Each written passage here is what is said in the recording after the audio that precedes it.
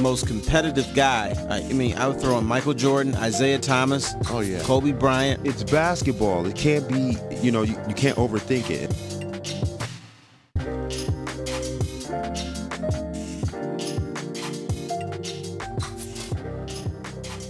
Hello, everybody. This is Terry Foster here for the King and Foster Show. Actually, maybe we should rename this show the Slappy and Foster Show. And I'll introduce you to the Slappy over here, Jimmy King of Fab Five fame. What's going on there, fella? What's happening? What's happening? You look good in that Nothing, man. Stanford shirt. You already look like you got that look like, oh man, where we going today? We have had this discussion. I heard you call me the Slappy. You know I'm riding with Detroit. And you know why. Detroit Lions. That's right. I'm riding with them all day long. You always riding with them. You always defending them. After this debacle Sunday, which we've seen over and over again, are you still a Slappy? I am. That's just one bad play. I mean, he still had the opportunity to win the game. Of course, the receiver should have caught the ball in the end zone. In my opinion, it's game time. You're a professional. Like that's inexcusable. I think that's pretty obvious. Yeah. I think everybody and their grandmother knew he should have caught that ball, but he didn't. Right. That's the Lions, man. The man became lionized. Again. Right. Everybody make mistakes, and it does seem to happen to the Lions more often than anybody and more consistently. But again, I mean, you can't throw the guy away for one bad play. He may have learned from that mistake, or hopefully he will learn from that mistake, and he won't drop another pass or at least a touchdown pass the rest of the season. We can at least later hope. on I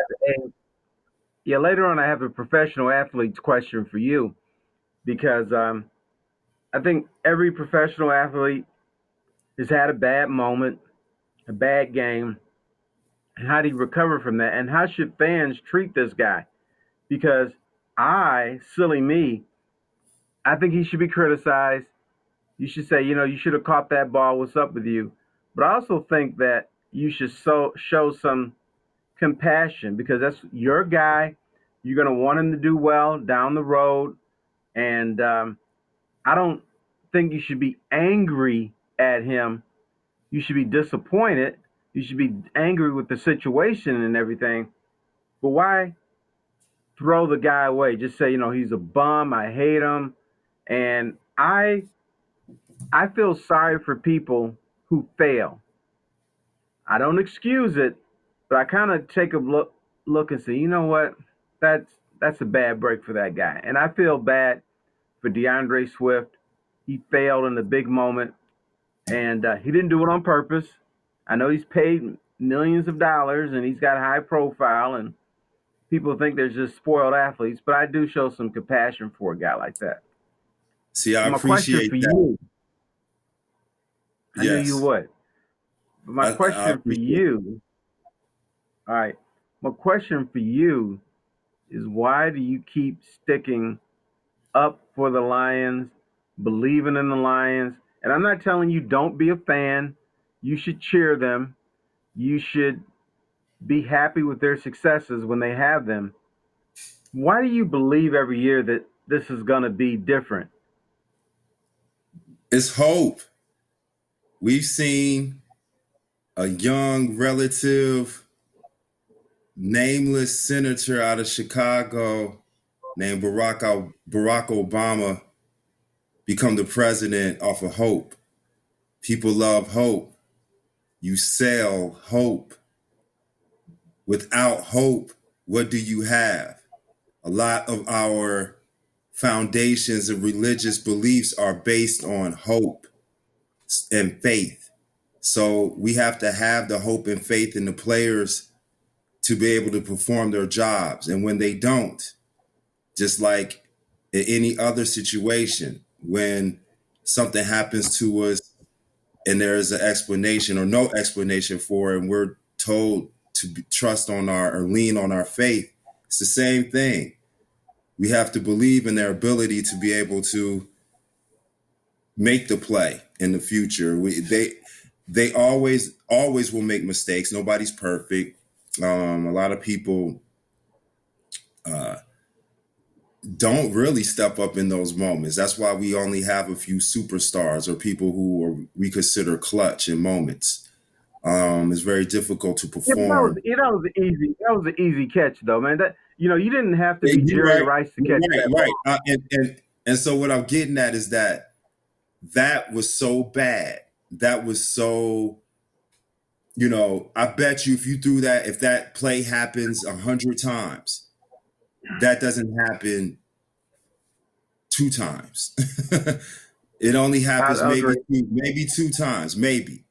That's a very, everybody dreams, every player dreams of making those catches. So when you don't and something like that happens, it's tough. You really don't have an answer for it. If you ask DeAndre Swift what was going on, what was he thinking, what was he, did he take his eye off the ball, whatever, I bet you he can't explain it.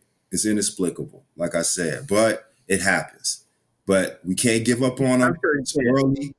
They have to grow. They have to continue to get better and learn from their mistakes. It's early. All right. You mentioned belief, and you mentioned Barack Obama. Barack Obama had a game plan. Barack Obama was not a nincompoop. Barack Obama kind of had his shit together. My thing, and the thing that's going to kill you all the time, the Lions don't have any of that. I always say this got to be one of the worst organizations in professional sports. And when I say they're the worst organization in professional sports, Detroit fans get all outraged. Oh, no, don't say that about my team. And then I say, well, name me somebody worse. What's a worse organization than the Detroit Lions? Let's go to baseball. The Detroit Tigers. Oh, you mean the Detroit Tigers who won a World Series in 68 and 84? The Detroit Tigers. Are you talking about history? Well, hold on. Before I answer that question, I can answer that question as far as football, and my answer is not going to be popular. If you're looking for another team that you could point to that doesn't live up to the billing, you can look at the Dallas Cowboys.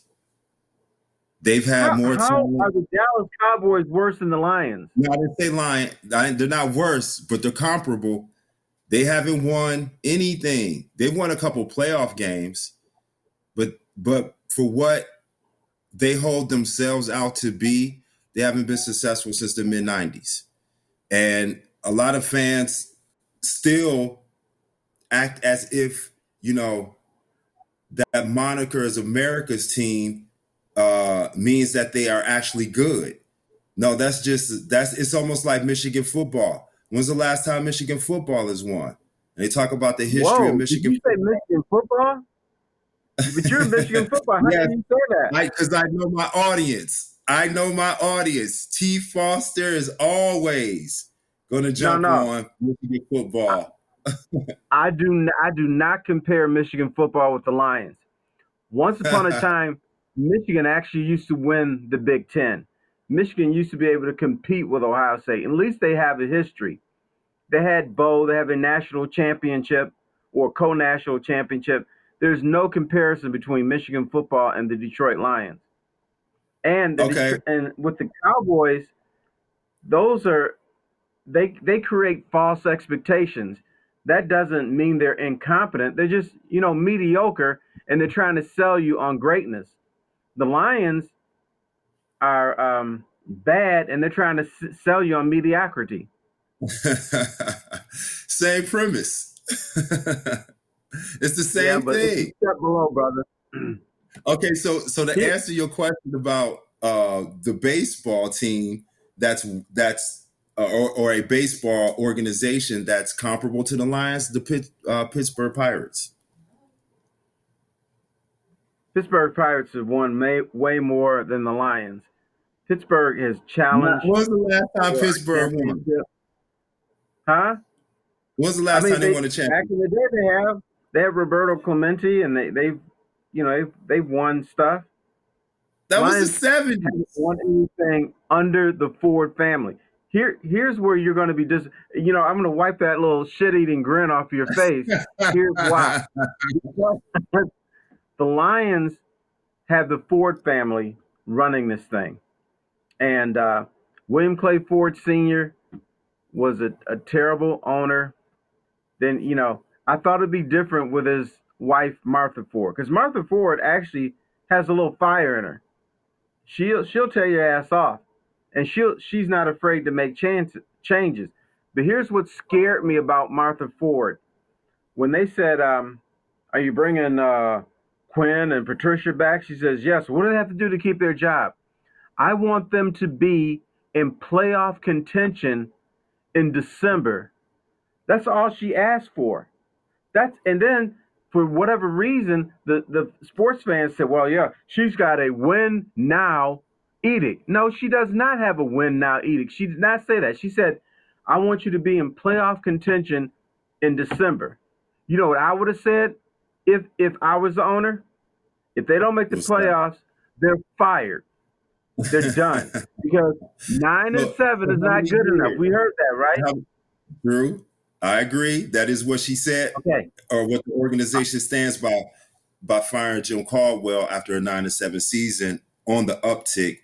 I believe that next year they were really going to make some headway, but they took a step back with changing of coaching, the coaching staff. But with Quinn and Patricia, how I would ask, how long do they have? I mean, if the criteria is to be in playoff contention by December, how many years do they get to achieve that goal? That would be my question. This year, if I'm in charge, That's tough. They could be looking at 0-4. If it's 0-4, I've seen enough. Get their asses out of here. Because 0-4 is not going to equate to 9-7. It's not going to equate to the playoffs. It's a bad organization. And here's what disappointed me when Martha Ford made that statement. Do you know you can be 6-6 in December and you're in playoff contention? You can be 5-6, or you can be 6-7 or whatever. And technically, you're in playoff contention because that's the NFL. A bunch of bad teams have chances. Didn't the Eagles go to the playoffs last year with a 8-8 record? Yeah. But to me, that's not winning.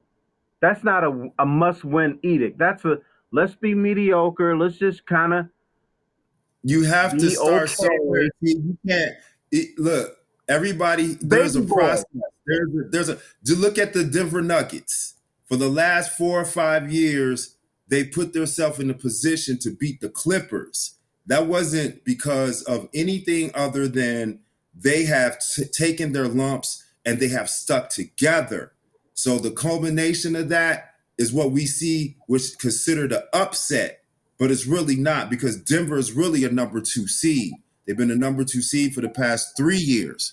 So that's not an upset. But again, throughout the course of the season or whatever, COVID, but I think they learned their lesson. They may have lost more games throughout the year to become a better team for the playoffs. And that's what we're watching. So sometimes it's there are stepping stones. You have to take your time. You just can't jump from destitute to Super Bowl or, destitute to the playoffs. You have to make strides. Like, they got to have winning seasons in a row and then progress to winning a playoff game, then progress to winning a couple of playoff games. But that's how long it's been for the Lions. It's going to be a long process. But we keep changing regimes every 2-3 years. Matthew Stafford has had a different coach every 2 or 3 years. If he had some kind of consistency, he could have been much better, in my opinion. But I think that's the issue that we're facing. All right, but here's where your argument doesn't hold water. This has been a 60-year process, not 6 months, not 8 months, not 6 years. We're talking about 60 years of stepping stones. You know what? That's what I'm saying. They got to start changing regimes so quickly. Lately, no. They had Russ Thomas. Let me ask you a question. Do you get rid of Patricia, or do you get rid of Quinn, or both? Both. Because, okay, I got news for you, brother. The New England thing doesn't work outside of New England. They brought, Mike Vrabel might be a difference maker, but here's why I didn't want Matt Patricia to be Lions coach. My head coach, I want him to be in a couple organizations at least. So he can see what they do in New England. Maybe you can see what you do in Los Angeles. Bring in a guy that's seen multiple organizations, even if one of them was a failure. At least he knows two different ways to do things. He brings more to the table than a guy that rode the coattails of Bill Belichick. Well, we don't know until you know. And I think it was, at the time, I think people were excited when they heard about Quinn. And I think it was, 50-50 with Patricia, particularly after the season the Lions had with Caldwell.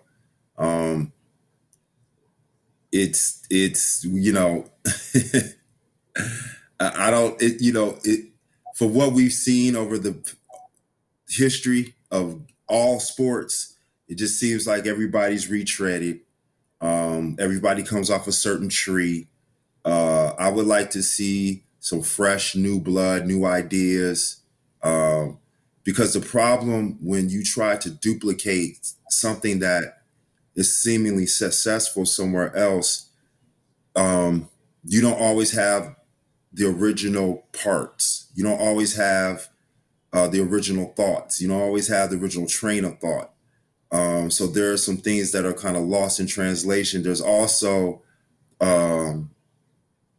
you got to look at the evaluation of the players, the day-to-day operations. Those things matter.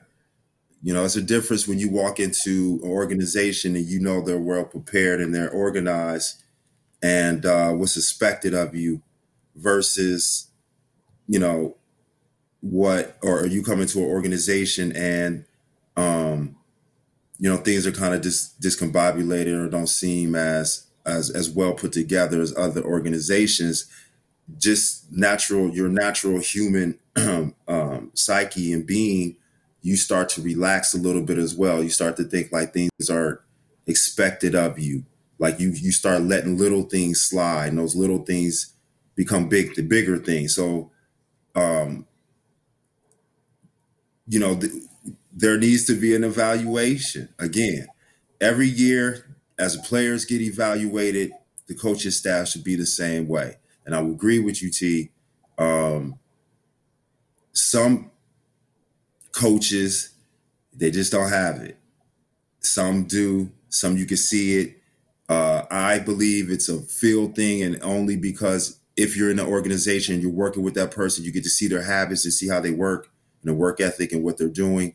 And if you don't have that faith in them moving forward, then you cut them and get rid of them. But if you do, you get the pieces to make them successful. You plug a young mind out of the Rams organization or the Saints organization or the Cowboys or whoever, or the Seahawks, whoever that young, that's the identification that I think is underrated, but is big when you look at the big picture. And then when you start to break down the journey, at the end, you look at the executive team, and then you always find out what moves they make.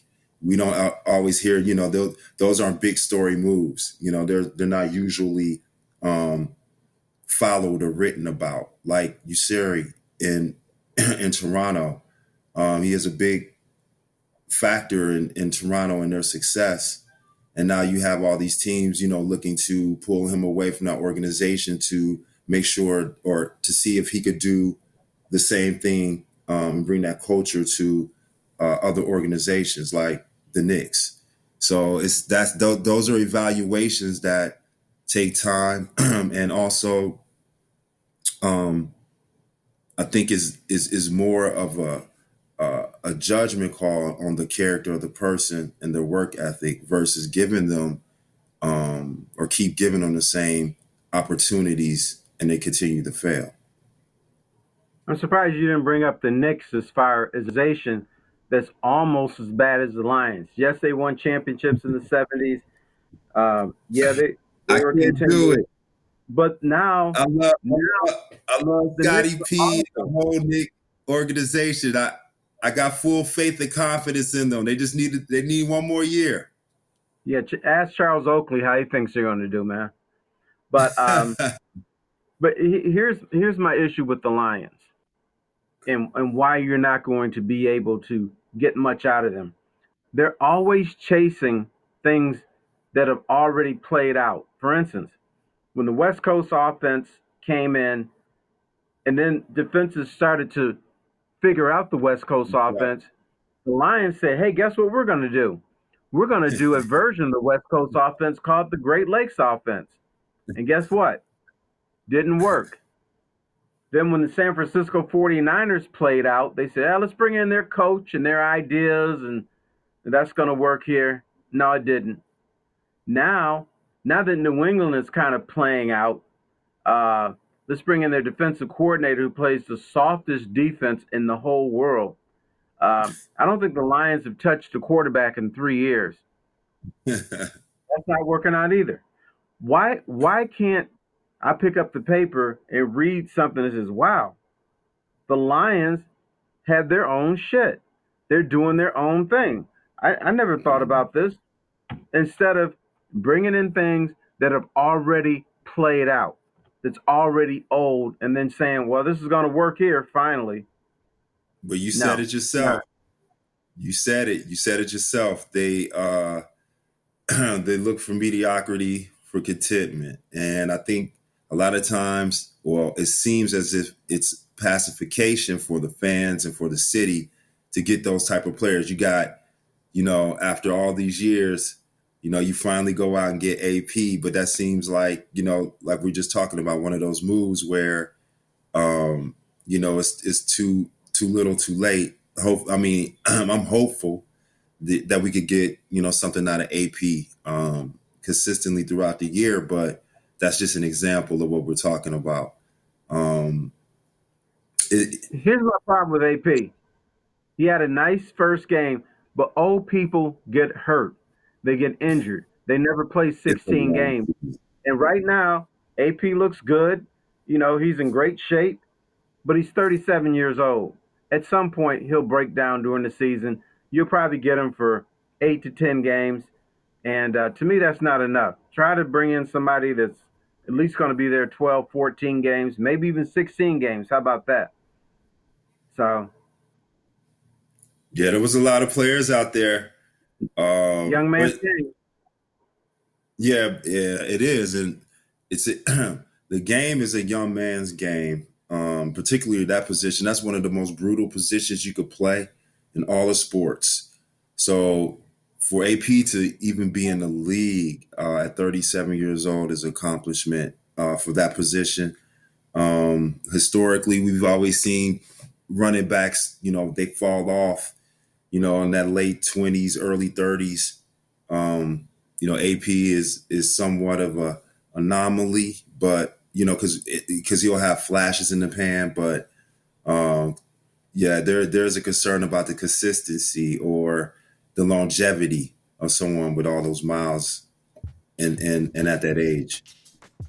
Okay, I'm going to ask you a question, and I don't want you to be a wiggle worm when I ask you this, all right? You got it? The Lions could be staring at 0-4.